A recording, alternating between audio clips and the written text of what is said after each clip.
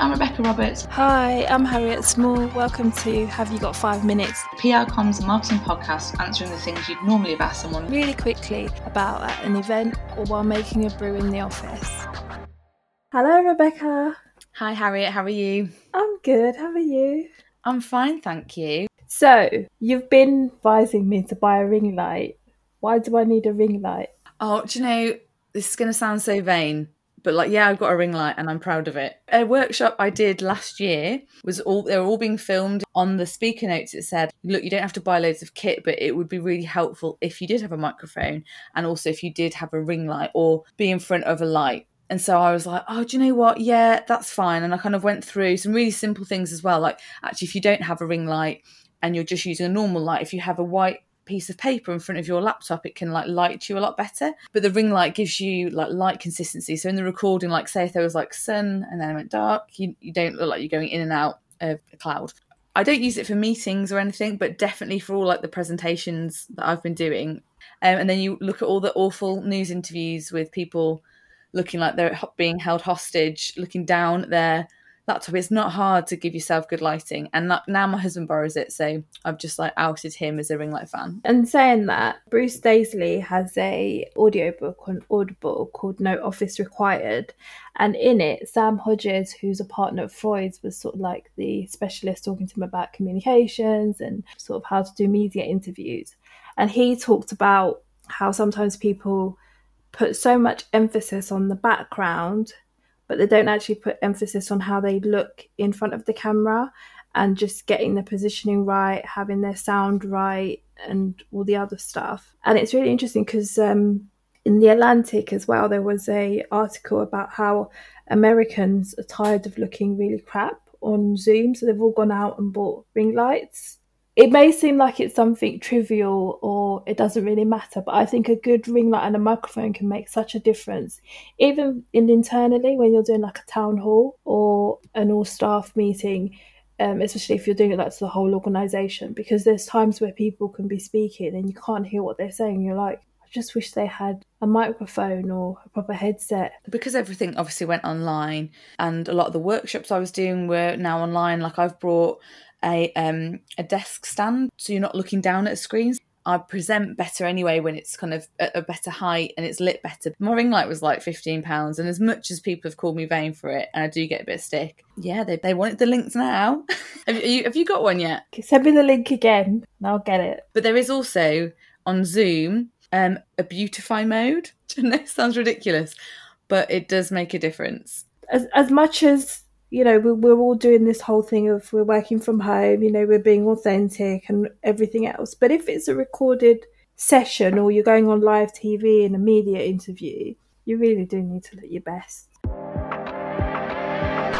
Which brings us nicely to today's topic and our 5 minutes, which is all about making your slides and presentations look amazing. So what do you do?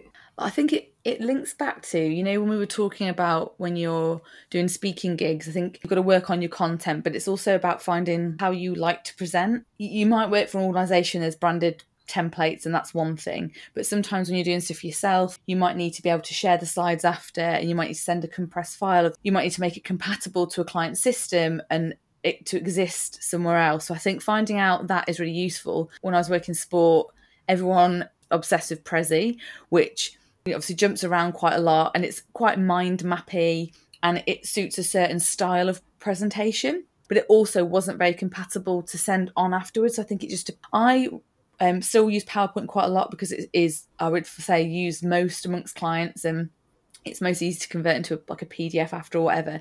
I found a site called Slides Carnival, and they have loads of really, really good branded templates by designers that you can just edit yourself and tweak things and take things from. And I feel like I don't necessarily have to do a lot to kind of integrate my branding on that and use my branded slides with some of their kind of clever stuff. And then I use Unsplash for a lot of rights-free images. I really like that.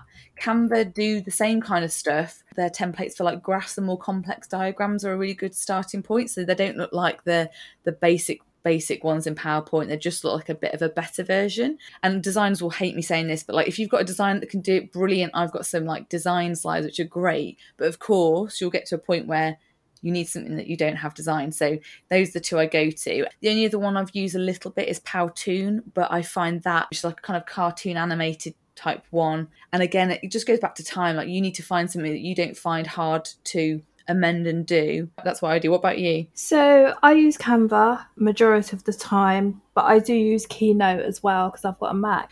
I think what you've said is really important about the branding, because I find that because the Canva's got so much choice, it can get overwhelming, and then you just, for one presentation, you're choosing one template, for another presentation, choosing another template, and then you lose your consistent brand. So that's something I'm working on at the moment. So when I do presentations, they're all consistent. But Canva does have like tutorials, which are really, really good. And I agree with the Prezi point, because you can't, if someone wanted to pick something off your slides, they couldn't just copy and paste them. They have to type it all out, and then it gets quite difficult for them. Whereas if it's a PDF or a PowerPoint or Google Slides, then it's so much easier. I guess the other thing that I struggled with, when you've got videos, what I've had to do is download the videos, embed them into the presentations rather than relying on YouTube and switching between the two, because it sometimes can get really, really stressful. So I like it when it all flows in one. Pinterest has got a lot of good inspiration. So when I'm like doing something, when you're watching TV and you don't really need to watch the TV, you can do something else, I'll go on Pinterest and I'll like pin a couple that I find that are really, really good. You do have to be careful about what you're sharing and credit sources as well. The other thing that I found quite useful, I used like a template and I put it on SlideShare, because that's really easy to embed in your LinkedIn and just for it to exist there and like link to it. So LinkedIn's actually really good if you've got presentations that you want to exist in a nice format on LinkedIn. The other thing is about how much you put on the slide, because I think sometimes people do vomit where they want to put everything and then it gets so busy. But I think also at the same time is if the slides are too sleek, too like they're from Apple, one word on the slide, it can get a bit confusing if somebody hasn't attended the session.